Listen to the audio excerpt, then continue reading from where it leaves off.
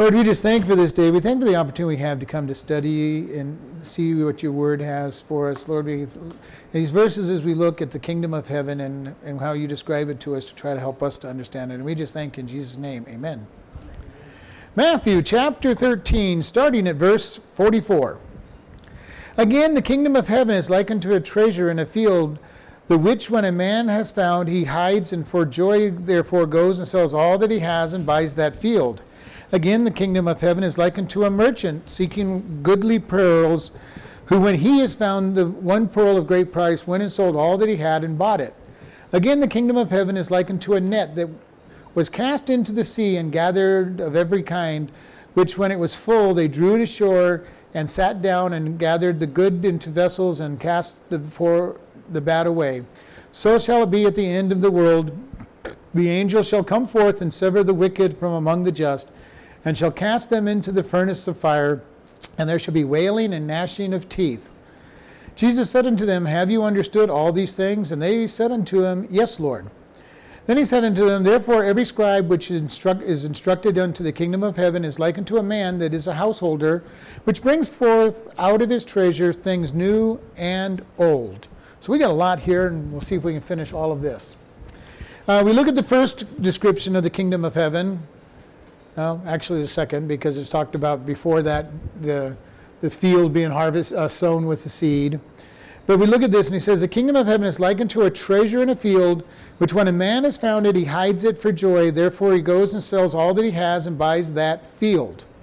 There are a lot of people who want to tell you that this is man seeking for God's truth, and I don't believe that. I believe it is God who is the person who is seeking the field. He finds the treasure, and the treasure is mankind.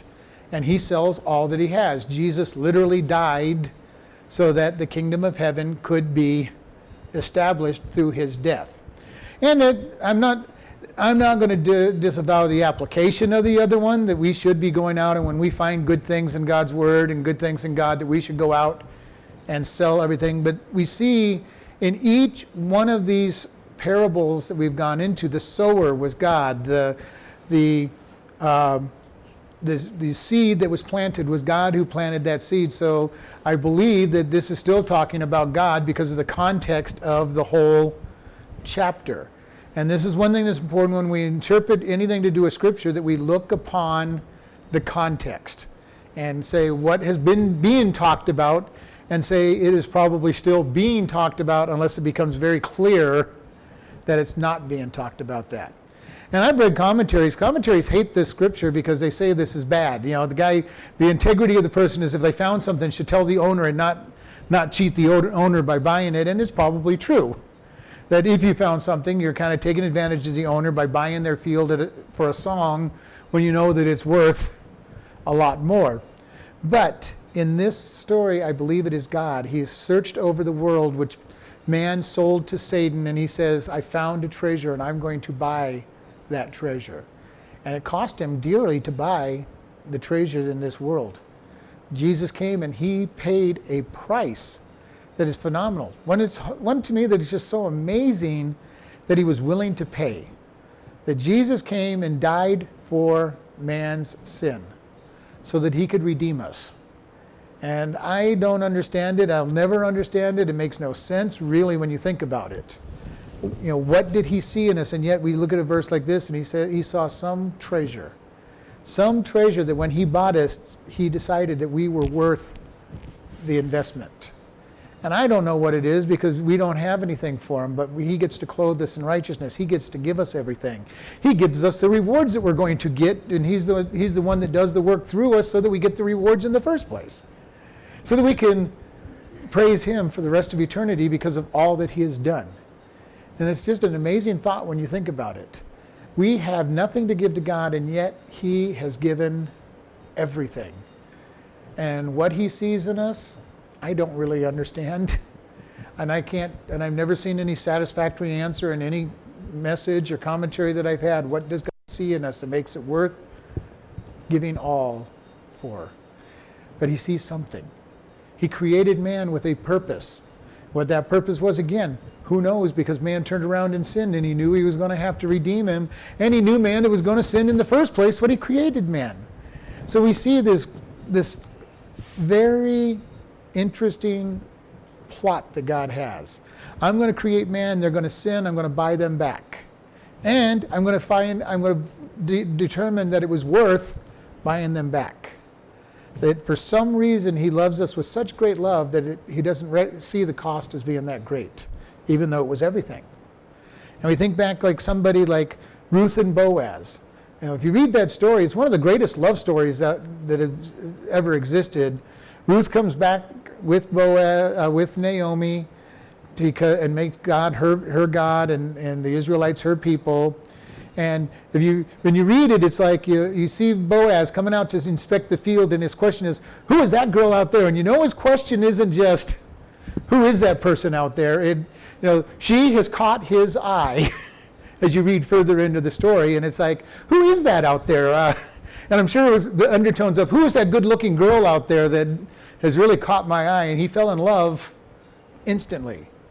Same story we get when Isaac is first seen by his future wife. She goes, who is that man out there, sitting out there in the field? She fell instantly in love with him, love at first sight. And kind of imagine, she was wondering, who is this guy that I'm going to go see? Why couldn't he come out here and find, show up? For all she knew, she was marrying the ugliest man in the world. Although she knew that he had was money. And so, but we see God saying, these people are worth everything. And I am amazed. I'm glad that he did. I'm glad that he did this for us. But it's just an amazing thought to me. And amazing to me how little we necessarily care for the lost world, and how much God cares for the lost world. And how we need to be very motivated to bring the lost to him because of how much it cost him. The cost of our salvation. And its marks that he will bear into eternity in the future, because in Revelation it tells us that Jesus appears as the Lamb slain before the foundation of the world, and he's the only thing in heaven that's going to have any human marred action to it. All the rest of us will be totally renewed and clothed in Christ's righteousness, and he's going to bear the marks of what it cost to bring us there. Aren't we glad that he's going to take away the tears from our eyes? Because I don't know how we could be able to bear seeing him, even in heaven, and seeing the cost, what it cost for us to be there. It's going to be a very amazing thing. And yet, he holds that dear, and will hold it dear. At that time, we'll hold it dear that he decided he loved us that much. And it's an amazing thing, and he says he sold all, just so he could buy the treasure hidden in the field. And this is something interesting. Why would there be a treasure in the field and all of this? Well, until recently, most people hid their money in the cans and out in the yard or under the mattress of the bed or wherever, because they, for the most part, there either were no banks or they didn't trust banks. So it wasn't unusual for people to hide their treasure in a field and forget where it was. Have you ever put something away for safekeeping and then forgotten where you put it? I did that with the letters for the Way of the Master. I put them away, and I'm going, I know where they are now. I just remember where they are now. I actually told Amy so I'd know where they were. I put them with the bulletins, but I put them away. I put them where they wouldn't be in the way, and they'd be out of the way. And then I went to go find them the following week. I'm going, where did I put these things? I don't need them for 7 more weeks, but where did I put these things? And but I've done that before. I put things away and then didn't find them for months or years, because I put them away so well that I didn't remember where I put them. And this is why the treasure in the field would be. They took their treasure, they buried it. The pirates buried their treasure, and they really did bury their treasure because there was no place else to put it, so they would bury it. And we see this all through time, that people have buried what's important to them, usually with some kind of map or something to tell them where it's at. And here he says, the man finds this in the field. And he goes and he buys this field. God put the treasure here in the first place. He created man. Man sold the dominion of this world to Satan when he sinned, and Jesus bought it back. It's quite a powerful message when you think about this. Then it goes, again, the kingdom of heaven is like unto a merchant who is seeking good pearls, who, when he has found one pearl of great price, went and sold all that he had and bought it. And pearls, well, how big a pearl is the pearl of great price? I have no idea. But it is something, a pearl is a pretty ingenious invention. It starts with a grain of sand and an oyster. And it gets the pearl wrapped around the grain so that it starts with an irritation. But again, it's God seeking something. And he seeks us. He seeks us. And why he seeks us, I don't know. We're the irritant to him on one side, and he wraps us up in his righteousness so that he can be with us. I don't know how your translation says it, but in verse 44, he hid it again, and then in his joy. Mine says in his joy too. Went and sold all that he Yeah, had. in his joy. Yeah, So I didn't bring that out. Yeah. must have made him happy to do that. God, it says that it pleased God to bruise his son so that we could get our redemption. Now, I'm sure that's not, he was very happy about it, but he saw the result of his son taking the bruise, being killed. Just as when bad things happen to us, or what we think are bad things happen to us, God knows that they're not bad, they are for good. We look at it and say, this is terrible, I don't want to go through this, but usually when we look back on it, we look back on some of the things that when we were going through it were the hardest thing to go through, and we look back and saying, yes, that drew me closer to God. Yes, that prepared me for other things that God's doing. And we look back on those things and say, yes, I understand. And God has joy in putting us through it because he knows the benefit later on down the road. He knows that it will draw us closer to him in the long run. He knows that it will prepare us for deeper issues later on. Just as when you're into athletics and sports, you start trying to build your muscles, and you have to use a weight that is actually significant enough to make your muscles sore. And literally, it tears the muscles, and then they repair themselves in a stronger bed, and then you go back out another couple days later and tear your muscles again, and it repairs them. Not tear, not rip them to shreds, but you tear them a little bit, and they get repaired, and they get repaired, and they get bigger and stronger. And the pain is, in the long run, worth it. Back in the days when I ran, I used to love to run and get to that place where you'd have to push through all the pain, and when you're ready just to quit, and you push through it, and then the endorphins kick in, and you just have that, euphoria that hits, and you can run another, long period. You got that second wind and everything. It was just worth it. When you're playing sports, when you dig down just a little deeper to take just a little more out. And this is what all of these pains are all about. God says, I've got something more for you. I want you to take the next step. I want you to take the next level. But to get there, you don't just jump to the next level. You have to prepare yourself to be there. You don't start out lifting 3-pound barbell and then jump to 150 pounds the next day, unless you want to totally rip your muscles and not be able to do anything for a while. But you build up to it. And God builds us up to the trials. And yes, it's for joy. And it kind of sounds strange, he sold everything. He gave everything for joy. And it's the same thing that the pearl of great price. He sold everything because he was pretty excited. He found something that was of great price. And again, this is one that's used very clearly of us. Sometimes, the application oftentimes is toward humans, even though the context here is God.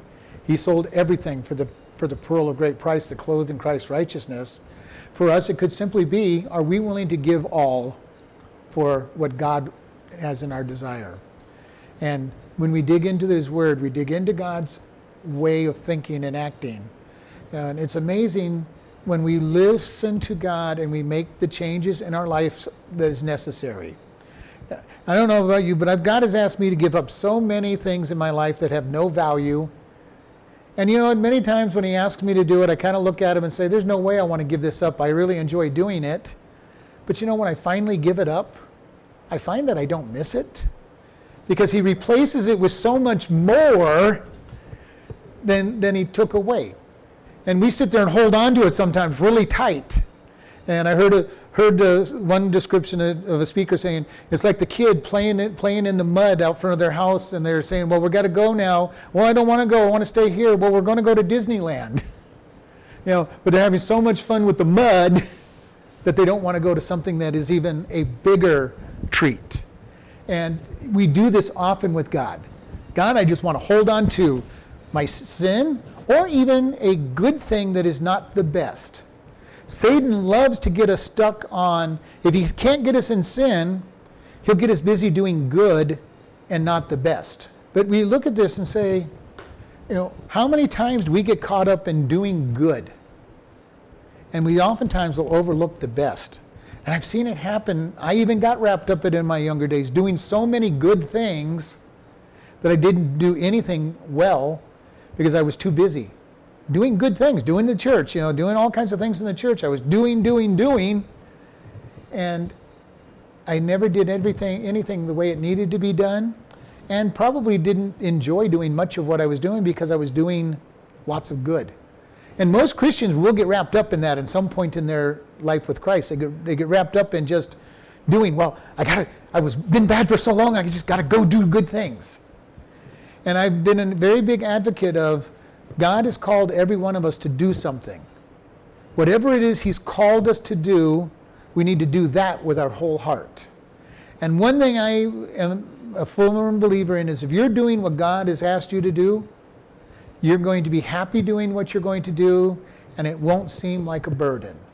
It'll just be, I'm serving. And I've shared with you all, when I first came out here from College Park, everybody kept telling me how busy I was and everything, and I never felt like I was busy. I enjoyed everything that I was doing. It wasn't until I was transitioning out of the church to come here that I'm going, oh, yeah, I am the one that opens the doors in the morning. I am the one that closes the doors when it goes out. I'm the one that makes sure that all the air conditioning is on in the summer, and this is done and that is done, and doing this, and I started looking at everything I was doing. I'm going, I really am busy, but I never felt busy because I was doing what God had called me to do. And I was gifted in the areas of what I was doing. And it ended up taking lots of people to replace me, because not any one person wanted to do everything that I had done. So in one sense it was good, because now instead of one person doing it all, there were 5 or 6 people being active in the church. And this is very important for us to keep in mind. If we're doing something that we're not called to, the person who is called to it is going to look and say, well, I must not be hearing God because they don't need me doing that job. And I am a believer that I would rather have nobody doing a job if they're not called to it, so that the right person, when God brings them in, is there to do the job. And I've seen it happen. I've seen it happen in Sunday schools where somebody has just been stuck in there who's a substitute for a period of time. And then the right person comes along and they go, oh, I thought I was supposed to, I really like teaching the third grade, but you've got a teacher, you don't need me. And then they kind of drift off somewhere else. And the third grade teacher was just there filling the gap. And, we need to be very careful about that. And there's times when the gap has to be filled, possibly, but not always. And we need to know, what has God called us to do? People who love to serve just need to be servants, whether that's a deacon or whatever it might be, they just to serve. If you're called to be a teacher, you teach. Whatever it might be that you do, you don't do it just because it has to be done, because that's not the right motivation of it. Even though it's a good thing, it's not the right motivation for it. And we need to see that going forward. And then in verse 47, again, the kingdom of heaven is like unto a net that is cast out into the sea, and gathers every kind, which when it was full, they drew to shore, and sat down and gathered the good into vessels, and cast the bad away. So shall it be at the end of the world. The angels shall go forth, and soever the wicked from among the just, and shall cast them into the furnace of fire, and there shall be wailing and gnashing of teeth. This is another picture of the wheat and the tares. The net is cast, the gospel net is cast into the sea, and it just pulls all kinds of things into it. all kinds of things into it. And remember, the first one was the good seed and the bad, the good seed being sown, and about 25% of it was what was good, and the rest snatched away on the hard ground, and didn't grow because of the weeds, and didn't grow because of the hardness of the soil. And so this is the same picture. Same picture as the tares. The weed and the tares grow up and are separated. And it's also the same picture as the seed sown in the field, which is the world. That good will come out of it and the rest will be cast aside. And we see this whole thing. The gospel reaches out. Our job when we give the gospel is not to try to figure out who needs to hear the gospel. Our job is just to tell the gospel to as many people as we possibly can. And then let God sift out what happens from it. He's the one that will determine, are they true wheat or are they tares that look like wheat but are not. And that'll be determined at the judgment when God brings the end days. And there are two judgments ahead. The one for Christians, the Bema seat of Christ, where he will take Christians and judge our works. He'll put our works into the fire and see what remains. And remember, our sins are covered because of the righteousness of Christ, and he throws in our works and sees whether they're wood, hay, and stubble, or silver, gold, and fine jewels. And what will hold out is what he has done in us. The whole idea for us is our works will be burnt up. And I always considered wood, hay, and stubble as what works I do in my flesh. Because stubble is that stuff that's just plain worthless. You can't use stubble for much of anything. Hay, you can use hay for different things. It makes food for animals. You make bricks out of it, at least in their day. And wood, you make substantial buildings or anything out of wood.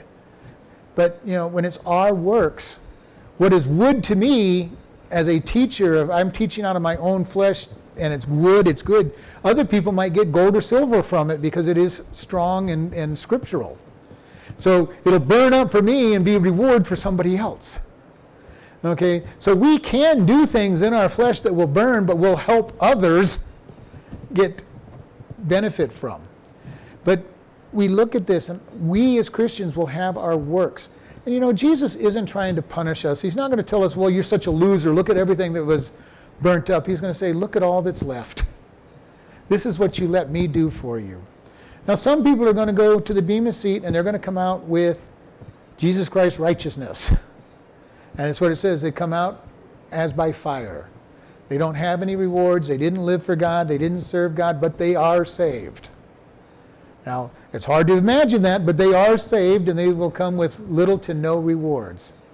There are going to be others that come out with lots of rewards because they've done just what God told them to do. And some people are going to come out with rewards that we have never even thought of. The person who was just the prayer warrior in the church that never did anything phenomenal that people saw, but everything moved because of their prayer, are going to have great reward. Sometimes we look at people that are in front of the church teaching or singing and doing their leading, and we go, look at all the rewards they're going to have. Well, maybe, maybe not. Depends on, is it in their strength or is it God's anointing that brings out their rewards? If it's anointed and God is doing it, it will be rewarded. If it's just their strength, it won't be rewarded. And for those of us who are preachers and teachers, sometimes we teach and preach without the anointing of God because it's Sunday, we're expected to be there and we're expected to teach. And I've done that many times in my lifetime where it's, okay, I've just got to do it because this is what I'm doing. I'm the teacher today. I have to have a lesson ready. Not often, but it does happen.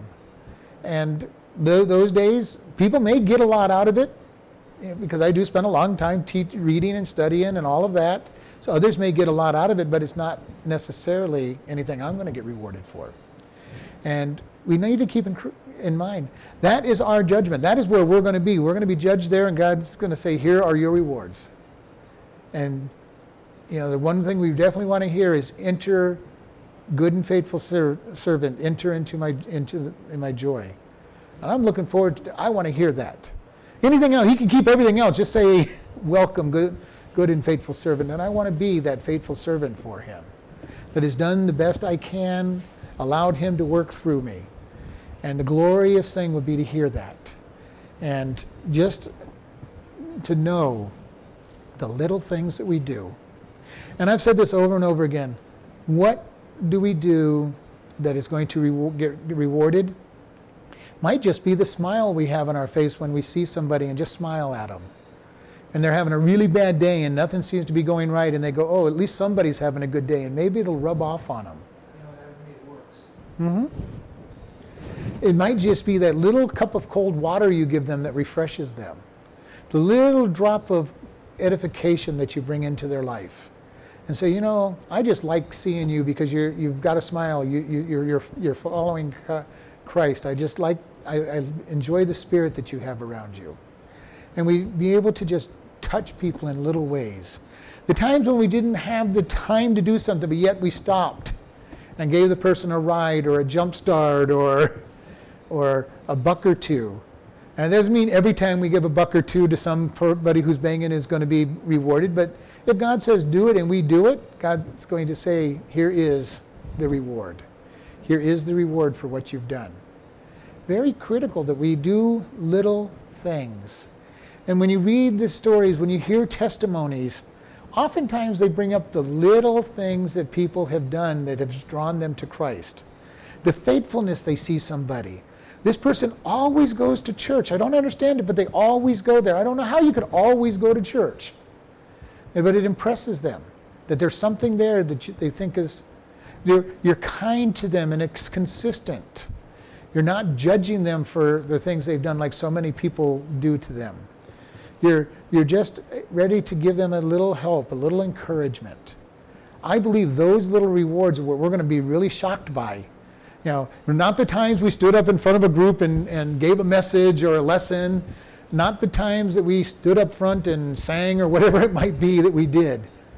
Maybe not even the times that we spent cleaning the church, even though it needed to be done. Now, many of those are behind the scenes and will be rewarded because they're just a kindness that's done for God's service. But God can also say, well, I had other plans for you. You should have been doing something else. And we look at this. What is important? What does God say is important? And how are we reaching out to the people through what He asks us to do? And it can be something simple. The song that I like, that I talk about often, is Thank You. And it says, I dreamed I went to heaven, you were there with me. And it talks about all these people coming up and saying, thank you. Thank you for the time you taught in Sunday school. I came to Christ because of that. Thank you for the time that you just gave a little bit of money to the missionary. And that money is why I'm here, because he stayed on the field. And I was reached because of that little money that you didn't think was important. The little gifts that we give. We never know what is going to be a blessing to somebody. Heard a story that, secondhand about this missionary couple that, needed some kind of incubator system, for a kid who was being born, and so they prayed for hot water bottles or incubator or something to come in the next box, and the little girl, the missionary family, and put a doll in it. And what did they get? They got the hot water bottles or the incubator to help save the baby, and they had a doll at the bottom of the box. Which meant that prayer was answered months before the event. Why? Just so that little girl could see the power of God and how much He cared for them. When I was a teenager, we sent a box to missionaries in Finland. And we put all kinds of stuff in it, but one person brought a case of peanut butter to put in it. And everybody was laughing at this person. They go, no, God told me to bring a case of peanut butter. And when we got the letter back from Finland, the only thing they really talked about out of all the stuff in the box was the case of peanut butter. And they go, you don't understand, peanut butter cost an equivalent of $20 a jar out here. We don't buy peanut butter because we can't afford peanut butter.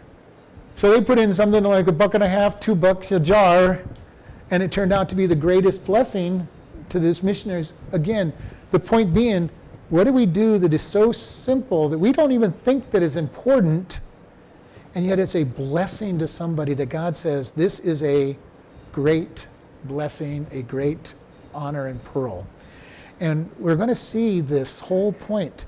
The net is cast. They gather in everybody, and then the angels will sort out between the bema seat and the white throne judgment. Christians don't stand before the white throne judgment because we are already judged at the Bema seat.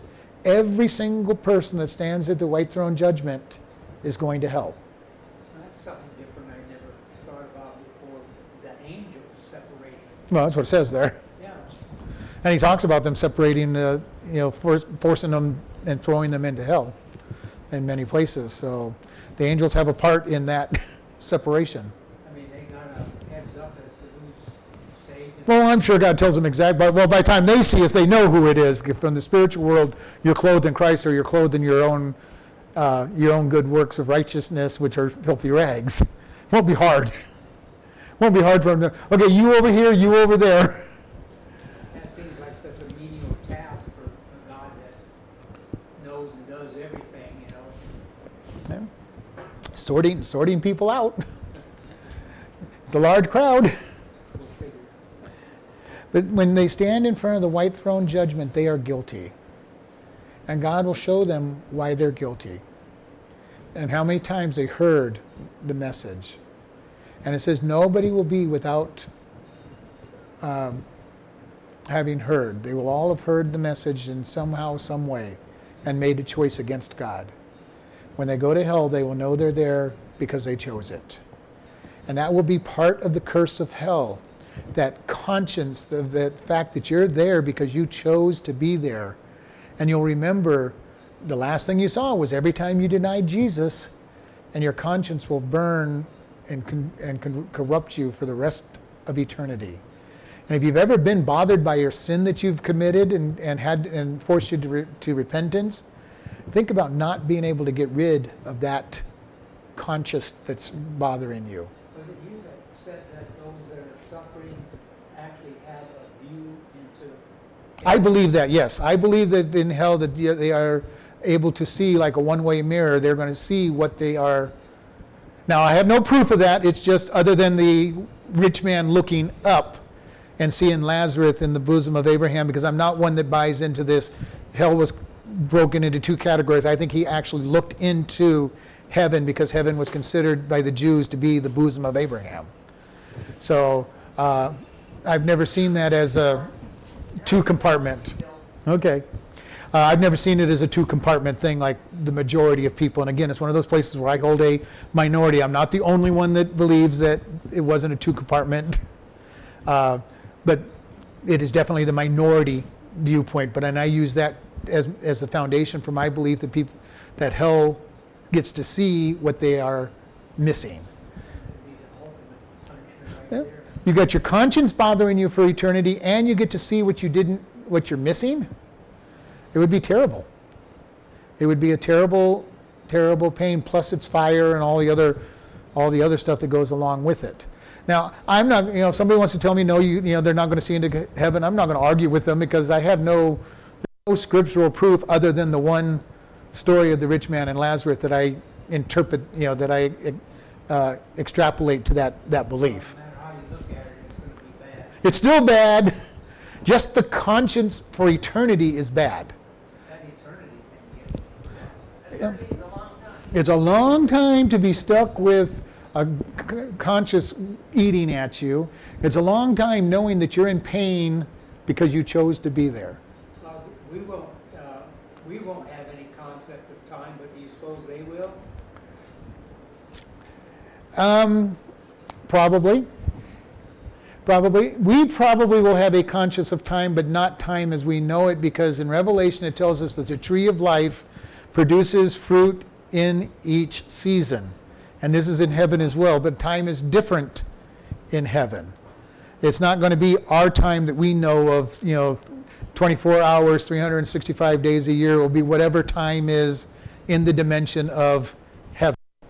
Because we're told that there's some form of time, there's some form of seasons, because the tree of life produces a different fruit in each of its seasons and months.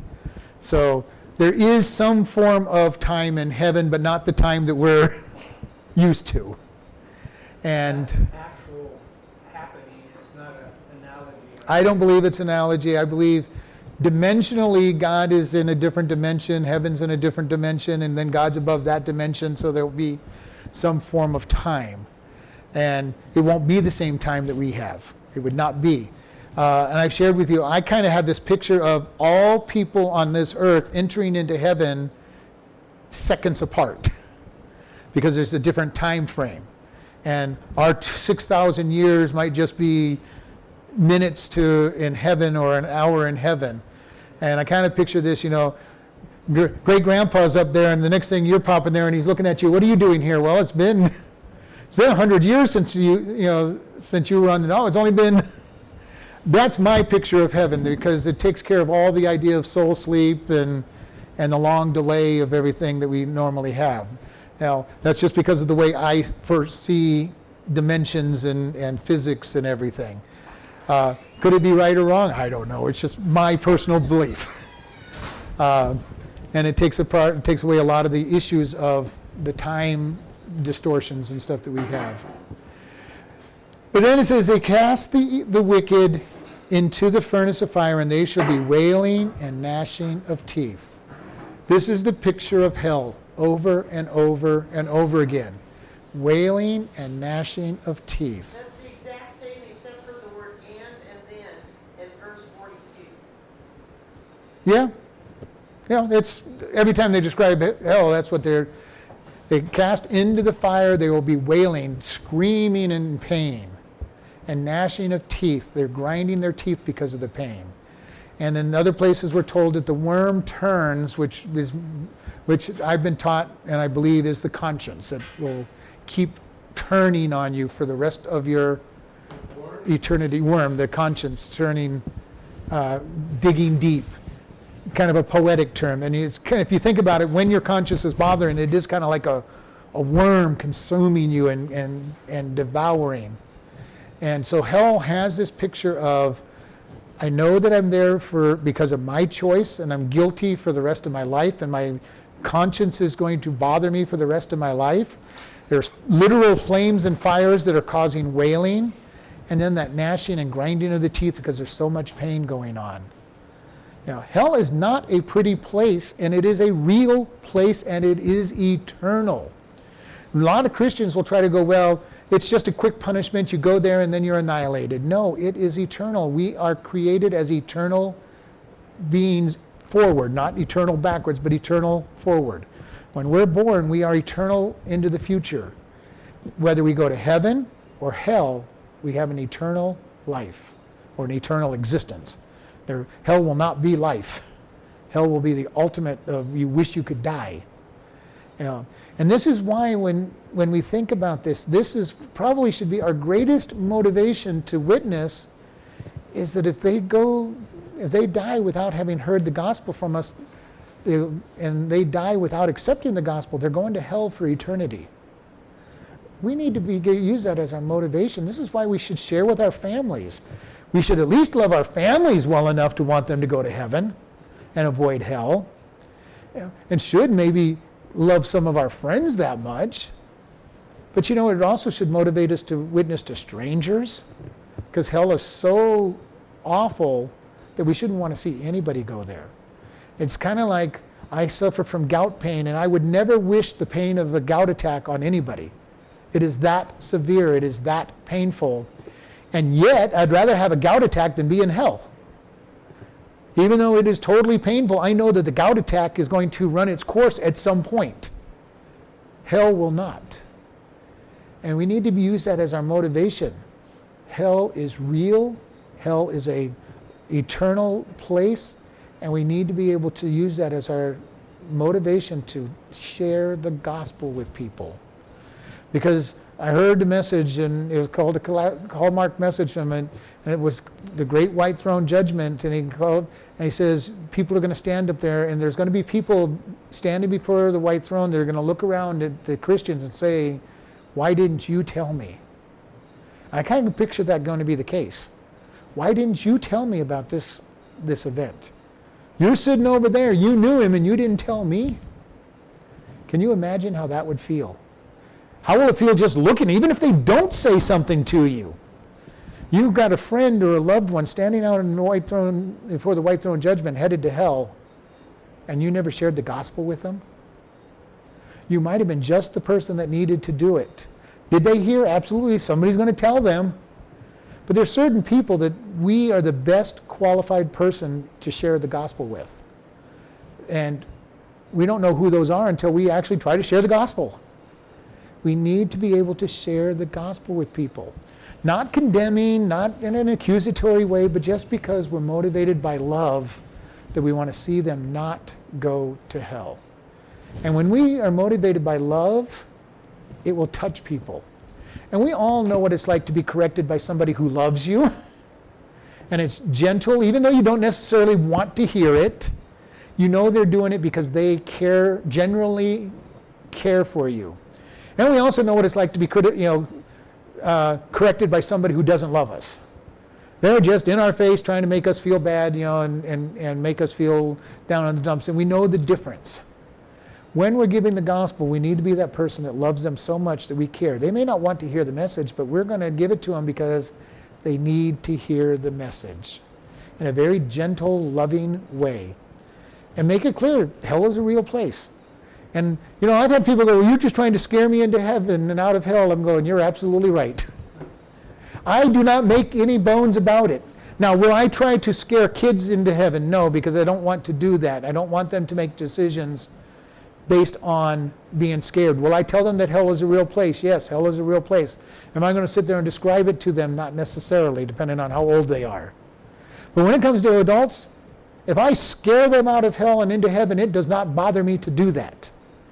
Spurgeon talks about scaring people out of hell and into heaven. Wesley brothers did the same thing. Billy Sunday, Billy Graham, all the great evangelists have talked about the whole idea of, if I can scare them out of hell and into heaven, so much better. It doesn't matter how they get there, as long as they get there. And if they're going to do it because they're afraid, praise God. And that's the whole gospel. You've sinned, you deserve hell, you deserve this punishment. And it is eternal. If we soften it up into, well, it's just, for a short period of time and then you're annihilated, well, what's the big terror on it? It doesn't really matter. That's the message of the Jehovah's Witnesses. Well, if you miss it, you just get annihilated because God will punish you for for the rest of eternity. Well, who cares if I miss it then? I'm just going to cease being. That's what most of the world thinks anyway. When you talk to the world, they believe, well, you live this life and after that you're worm food. When you tell them you're going to be annihilated, you suffer for a little while and then you're annihilated, that's what you're telling them. This is all there is. Unless you're just good enough to earn heaven, all there is this life. We need to be able to understand hell is real. And if it means scaring people into heaven, I'm all for scaring people into heaven. But that's a hard way. I want to do it in love, because otherwise you're just accused of being harsh and angry at people. You do it out of love. I don't want to see this be where you're headed. And I want to see you go to heaven. I don't want to see you be punished for eternity. And eternity is a very, very, very long time to be punished for. And it's going to be what they choose. And the good news is for us as Christians, once we have chosen God, we will not be sent away from Him, and we will not make any decisions later on to not have eternal life. Because we have eternal life. And once we get our glorified body, sin is not an option. Same thing with the angels. At some point in time, the angels had a decision they could make. Where, how, when, I don't know. But a third of the angels chose to rebel, and 2/3 of the angels chose God. Now, their decision's made. Just as we are making our decision on this world. We live, 50, 60, 80, 120 years, whatever it might be. We make our decision for eternity in a few short years. And once we've made that decision, we're stuck with it. Now, for us as Christians, we'll be glad to be stuck with our eternal destination.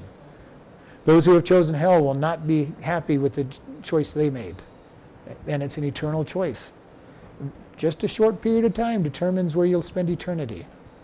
And we need to be able to share the gospel with people, because there's going to be that separation, that burning. Then Jesus asks an interesting question in verse 51. And Jesus said to them, have you understood all these things? And very interesting, they said to him, yea, Lord, or yes, Lord. I don't think they understood everything that they had heard, because they are going to struggle with this for a long time. Usually the disciples, like most people, you train somebody, you go, do you understand? And they go, sure, I understand. And you let them go do the job that you just trained them to do and watch them do everything wrong. When we're trained, we need to be able to learn to say, I have perceived and understood your word, heard your words, but I don't really understand them. Can we do this again? And we see here, Jesus didn't tell them they didn't understand, but he later on he's going to tell you when the Holy Spirit comes, he will bring back to remembrance all that I have taught to you.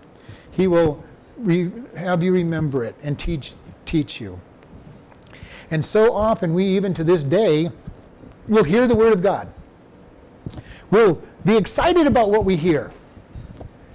And if we remember just a small portion of it by the next day, sometimes we're very fortunate.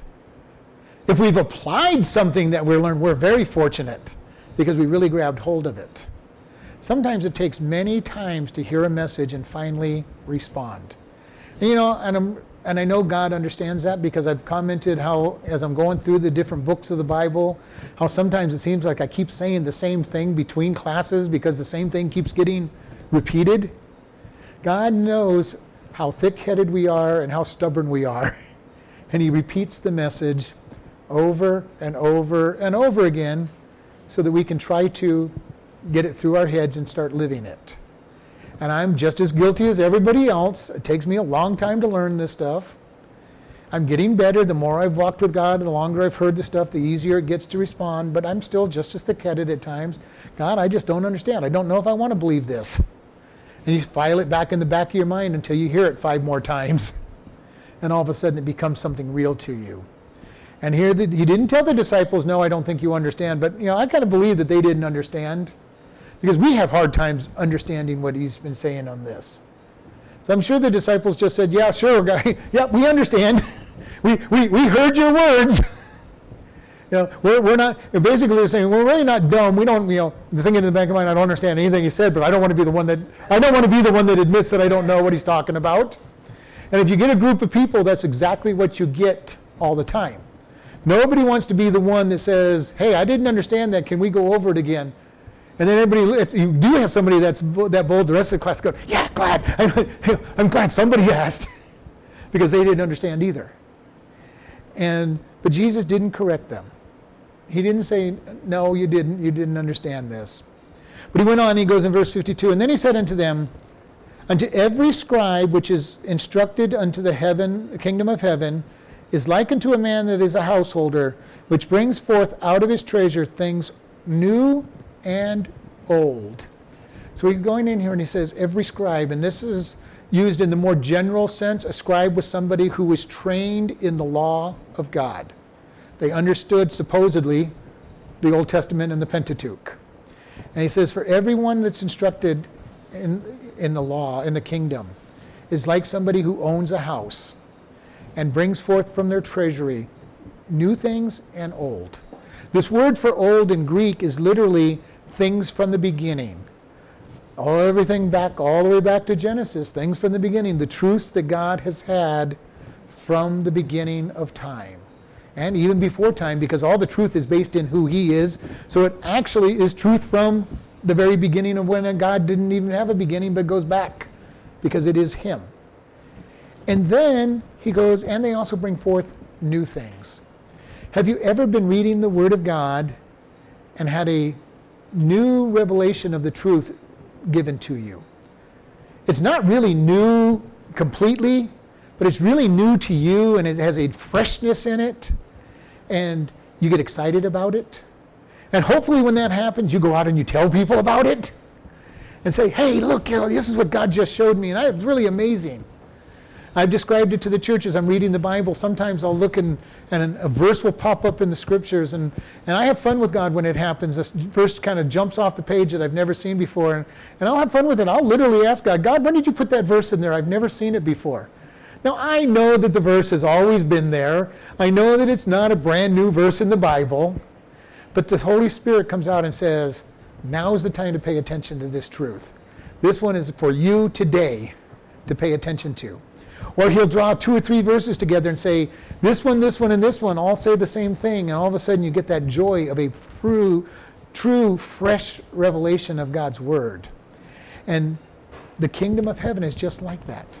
We should be like that, grabbing hold of the old treasures, the truths that have been in existence for time immemorial. Jesus is the creator of this universe, and everything is created. He is the master.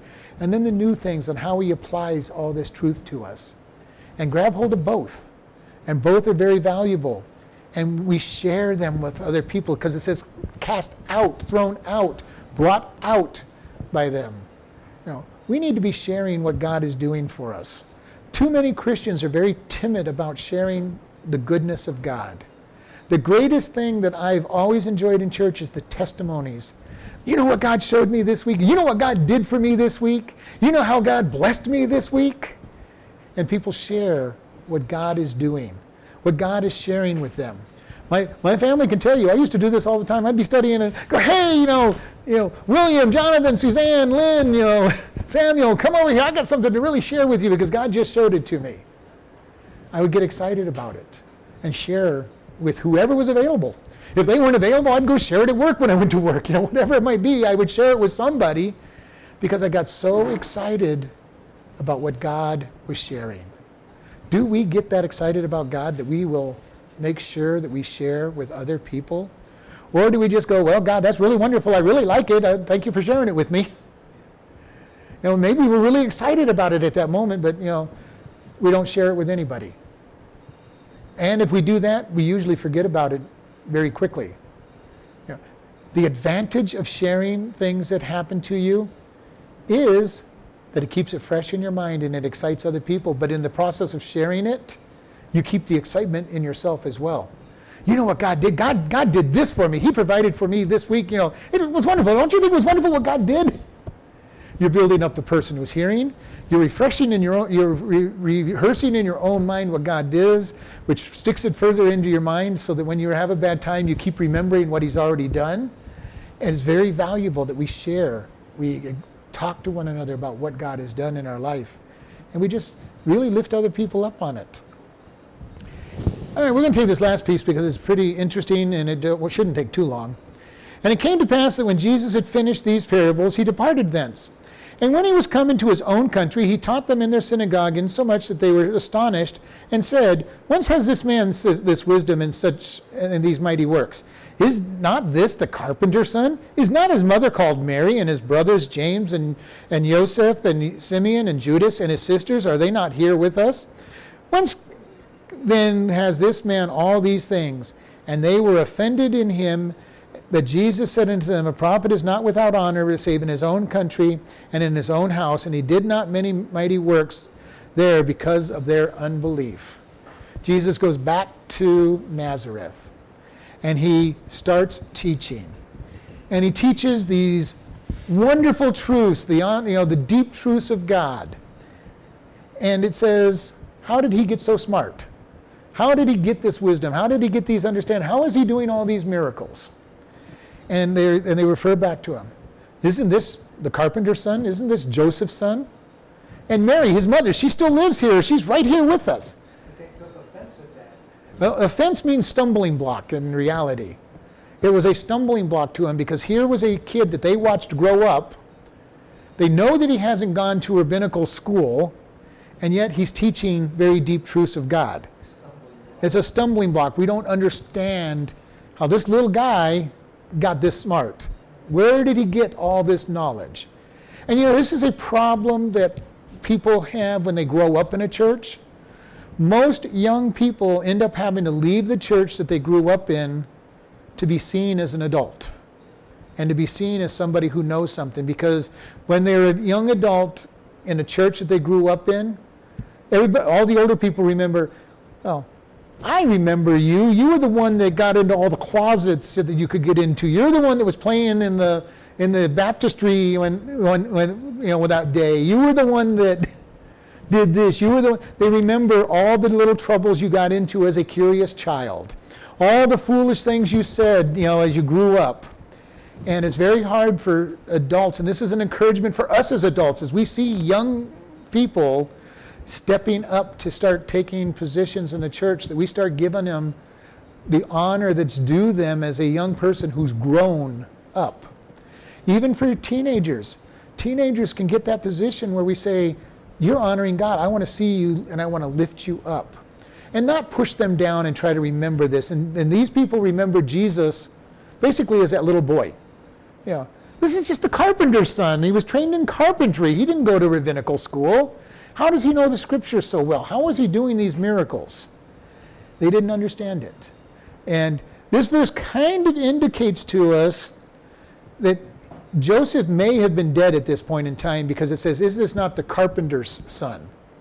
Okay, it's not a strong one, but a lot of people think that this is indicating by the way it's phrased that Joseph was dead. And then they go, and is not Mary his mother? If he was alive, they would use his first name? Huh? So if he was alive, they would have given him their name? That's the kind of idea, because they name everybody else in the family, except the daughters. And the idea is they would have named, isn't this Joseph's son? Now, there's not a hard proof, it's not, but it is believed that Joseph died pretty early in these kids' life by most scholars. There's no proof to it, but he's never mentioned anywhere. And when Jesus is on the cross, he puts the care of Mary, his mother, into John's care, which indicates that Joseph's out of the picture. Now, why he didn't pick his brothers would have been because he cared about the spiritual side of things at the time. But we know that Joseph is dead by the crucifixion, and quite likely during this period of his ministry. How come they never ever mentioned it? It's basically irrelevant. Joseph is a stepfather. He's not the father of Jesus. So he's basically irrelevant to the story, other than the beginning of it, when he keeps Mary and doesn't have her executed for adultery, which was a great place. And then it says that it names 4 brothers, and it says, and sisters. This is one of our proof verses that Mary was not a virgin for her entire life. Now, the Catholics will answer this and say these are Joseph's kids and not Mary's kids, and that Joseph had kids before they were married. But if you also read in Matthew, it said that Joseph did not know Mary until after Jesus was born. So the Bible definitely clearly tells us that at one point they did have sex at least once in their married life, and if they had it once, I'm sure they had it more than once after Jesus was born. And these are probably Mary and Joseph's kids. They are the half-brothers and sisters of Jesus. In my Schofield notes here, it's ironic, they agree with you. It says the field is the world, which was purchased by our Lord at the priceless cost of his own blood. So they are using Christ as that picture. Mm-hmm. Yep. And so Jesus was not able to do anything. Why? Because the people did not believe that he was anything special. And this is something for us, and just the last thing I'll mention is the hardest people for us to reach as Christians are our own families. Especially if you get saved later on in your life. Because they always say, well, I know who you are. You used to do this, you used to do that, and you're still that person. Yeah, or you're just going through a phase, and someday you'll outgrow it. And it's very hard for us. It's not impossible, because if you live a faithful Christian life long enough in front of your family, they start to realize this is real. And you might get a chance to witness and lead some of your family to the Lord eventually. You still pray for them. You still give those opportunities to witness when you can, but you pray that somebody's going to be the one that reaches them. And I saw in my family, my dad led many of our family all up and down with uncles and aunts and cousins. He led many of them to the Lord over the years. In his case, mostly because they saw the extreme change in his life. But I've had the chance to witness to some of them. I've had opportunities to witness and share. Each one of my children said a prayer at home to accept Jesus Christ as their Lord and Savior. Not because we pushed it, because we were very careful not to push it. We wanted them to come to us. Now, they heard the gospel, they knew the gospel, we told them how important it was, but each one of them came to us and accepted Christ as their Savior. Not that we pushed it. So the hope for you is keep sharing, keep the little bits of sharing with your family, but be aware that it might be somebody else that brings your kids, your grandkids, your nieces, nephews. You probably have a better chance with your grandkids and nieces and nephews than you do with brothers and sisters and that type. But the challenge for us is to minister to those in our family and to share the gospel and be able to minister to them. All right, we're going to close here.